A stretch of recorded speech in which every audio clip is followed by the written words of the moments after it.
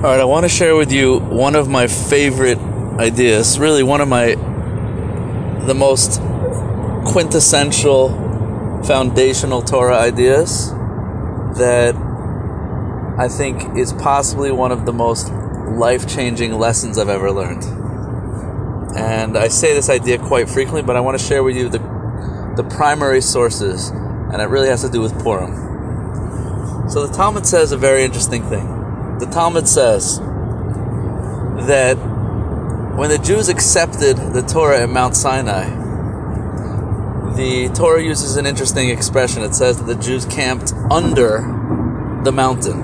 And the Talmud says, no, it's not just an expression. It means literally, the Jews were under the mountain. Why? The Talmud says that God held the mountain over the heads of the Jewish nation and said, if you accept the Torah, great.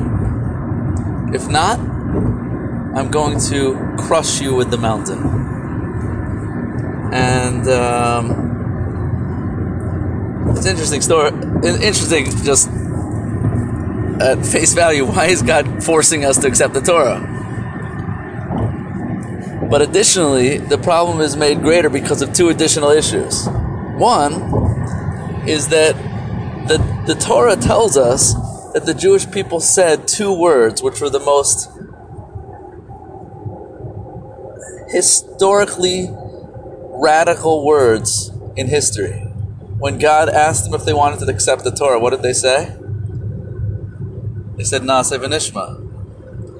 That means we will do and we will listen. Now normally, if I tell you something and say, would you like to follow my instructions? You say, yeah. Tell me what you want me to do, and then I'll do it.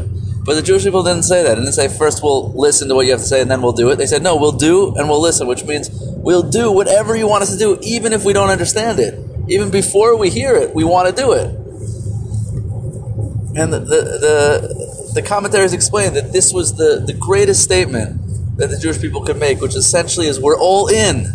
We're all in. We want the Torah. We want to be connected to God's will. So if the Jewish people said we're all in, so why did God have to then force them to accept the Torah? On top of that, we have another issue, is that another Talmudic teaching says that when God held the mountain over the Jewish people's heads, he wasn't threatening to crush them. On the contrary, he was holding the mountain over their heads like a wedding canopy, like a chuppah. And the Mount Sinai was essentially a marriage between the Jewish people and God. It's very problematic if we put those two teachings together, because in Judaism, in order for a wedding to be effective, in order to be married, both parties have to willingly want to get married. There's no such thing as a forced arranged marriage in Judaism. So if the Jewish people were forced to accept the Torah, that means the marriage was not a kosher marriage. It means it was forced. Coercion is not a marriage. Marriage is when both parties want in. So how do we understand this idea? Okay, you follow so far? Okay, so the great medieval commentary on the Talmud asks this question. Tosfos asks this question and answers that why did the Jewish people have to be forced to accept the Torah if they already accepted the Torah willingly? And he answers because someday they're going to see what he says is the Eish HaGadolah, the great fire, and they're going to want to back out. Now, I'm not clear what he's talking about, this great fire, but I want to share with you what I believe the message is that he's trying to tell us. And before I get to the answer, I'll share with you the next teaching in the Talmud. The Talmud, this all appears in Masechtas, in the Tractate of Shabbat, on page, I believe, 89. The next teaching of the Talmud says as follows: although the Jewish people were forced to accept the Torah at Mount Sinai, they later on, many thousands of years later, accepted the Torah willingly. When? At the time of the Purim story.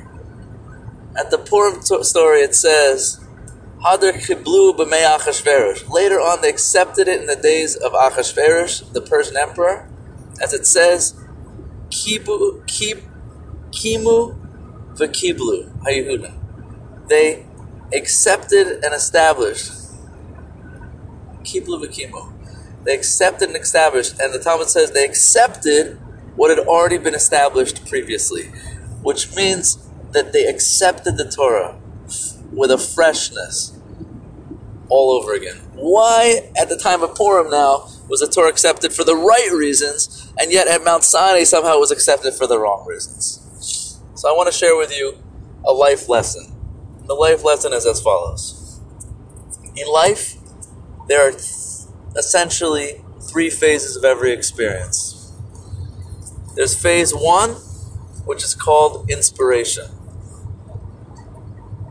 Inspiration is when things are new, exciting, and easy. When you start out on a new experience, or you go on a trip, or you get newly married, or you date someone, love at first sight, or a new job, or beginner's luck, things go easy and they're exciting. But if you go to that job, or that marriage, or that relationship for a few months, 2 months, 6 months, a year, suddenly it's no longer fresh, it's no longer new. And you begin to lose that inspiration. And then begins phase 2, which is called integration. Integration takes place when you lose the inspiration. You're left without really wanting to do it, thinking maybe I married the wrong person. Every time a student on campus used to date someone, they say, Rabbi, I found the right one, it's amazing. And then 6 months later they come back and be like, Rabbi, it's not the right one. Why? We just don't feel it anymore. We lost that spark. So the reality is just because you lost the spark does not mean it wasn't the right one. On the contrary, it means now's your chance to earn it. It started out easy.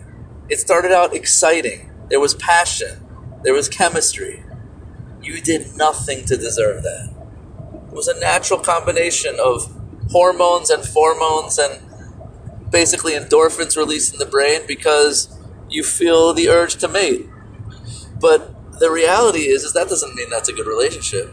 What makes a good relationship is when 2 people are committed to do the work, despite the fact that they don't always feel it. When you say I'm all in to a relationship, what you're saying is even the days when I don't want to make you breakfast and bread, or take out the garbage, or say good morning, or kiss you goodnight, I'm going to do it anyway. That's love. Love begins when the inspiration of infatuation ends. True love is when you don't always feel it, but you do it anyway, because you're all in. You're committed to giving and caring for another person. That's the definition of love. Love begins in the integration phase. The integration phase is where we take that inspiration and we actually make it part of us. How? By earning it, by doing the work, even though we don't necessarily feel it. And then comes stage 3. And stage 3 is when we've actually earned and owned the experience, that now it's ours, and then the feeling and the inspiration comes back, but now it's real. Because the reality is that free gifts don't last. But the stuff you work for, that's yours forever. And that's the cycle of life. Right? You've heard this before. Right? So how do we understand this in this Talmudic story that we just learned? Jewish people said, I do. God held the mountain over their heads. Which was it? Was it one or the other? Why do they need to be forced if they anyway said I do already? And the answer, I believe, is that what was the forcing? What was the coercion at Mount Sinai? I believe the coercion was that the Jewish people had just literally come face to face with God. They saw the 10 plagues of Egypt, the splitting of the sea. God spoke the entire nation at Mount Sinai. Had you been there, you couldn't not say yes. You couldn't not say I do. You were basically face to face with God. You were inspired. The inspiration, the fireworks, the thunder and brimstone of Mount Sinai was irresistible. The Jewish people really didn't have any free will.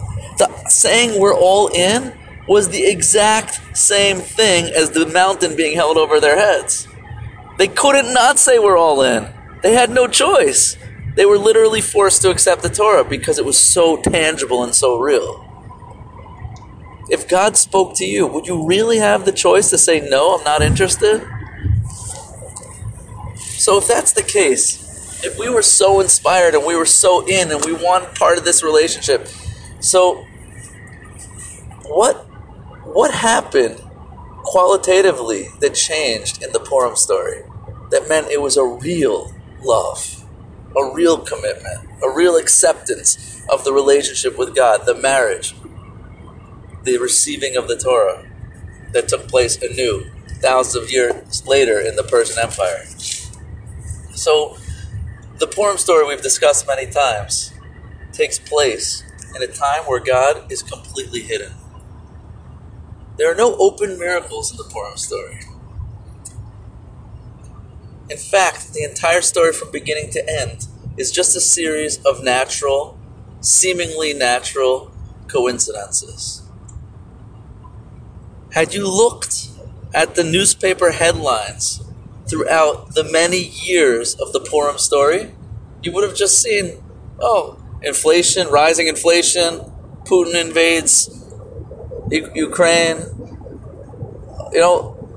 daily happenstances that you wouldn't have really tied them together or seen a master plan. But in the end, everything came together in a most beautiful way to reveal that God was running the show from beginning to end. As we've mentioned before, which major Jewish character is missing from the Megillah, from the scroll of Esther? Hashem. There's no mention of God in the entire book of Esther. God is not present. The Purim story takes place in the integration phase, where you lose the inspiration. In fact, had you been there, you might have thought, God has abandoned me. Maybe I married the wrong person. Maybe it's not real. And yet, in that moment when you doubt the relationship, when you doubt yourself, when you think, maybe I made a mistake, maybe it's not the right one, and then when you stay committed anyway, and you do the work, and you say, I'm all in, I'm going to make this work, that's when love becomes real. At that moment, the marriage between the Jewish people and God became an eternal marriage, an eternal bond. That wasn't because we were forced by the inspiration of the moment, but because we chose to stay, despite the fact that we felt nothing, because it was the right thing to do. That, my friends, is true love. If we can really get this message, then we'll have the tools to overcome any challenging experience in life. Because most of the times when we experience challenges, when we lose that inspiration and we question what we're doing, it's really God telling us, now's your turn to do the work, put in the effort. Because it's through those hard things in life, it's through those times when we don't feel it, that we really have the ability to grow and become the best person we can possibly be. And to really earn the experience in a real way. So I want to wish you a beautiful Purim and a beautiful life. A life of commitment. If I ever have the opportunity to start my own therapy system, it's going to be called Commitment Therapy. Because commitment is the name of the game. Commitment separates the men from the boys. In life, most suffering comes about because we're not committed to the experience. I'll give you an example. If you ever find yourself stuck in traffic, it's really, really uncomfortable. You get really annoyed. You're like, you keep making this noise, which is like your stomach clenching up, and you're just like, I'm not happy. I'm not satisfied. I want to find a way out of this. But if you can realize that there's no way out, you're meant to be in traffic right now. You're not going anywhere. If you can accept the experience with mindfulness, with acceptance, with love, and be present, so then there's nothing really all that unpleasant about being stuck in traffic. Experience it with curiosity. Look around. There's something beautiful to look at, even when you're stuck in traffic. There's something to think about. There's something to be thankful for. If you accept and commit to the fact that this is where you're supposed to be, then traffic can actually be a pleasurable experience. It's the same with every uncomfortable sensation. If you're feeling pain in your back, Instead of fighting and resisting that pain, accept that pain. Commit yourself to that experience. It's going to become a lot better. A lot of times, most of our suffering throughout our day is because of FOMO. We're like, maybe I should be doing that. Oh, maybe I should be doing that. Or we're constantly checking our phone and taking us away from the moment of wherever we are. If we could be committed to being here right now and opening up our mind to experience the experience of right now, so right now is really a great place to be. And the amazing thing is, wherever you are, you're right here, right now. Wherever you are in life, you have the chance to be here, now, in that experience, or you have the chance to wish you were someplace else. And whenever you wish you were someplace else, you're missing out the gift of the present. I always used to think that if I was in prison or in a concentration camp, God forbid, I could be really happy. But in my life as it is now, it's really hard to be happy. That sounds like a ludicrous concept, but do you hear what I'm saying? Because in prison you have no choice but to be happy, because that's the only thing you can do. If you spend your time in prison wishing you weren't in prison, you're going to be angry, frustrated, uncomfortable, annoyed. But if you could say, you know what, I have no choice, I'm stuck in prison, I might as well enjoy my prison experience, so you can actually turn it into a paradise. On the other hand, if you're free and your whole life you're thinking about what you don't have, so you're really in prison.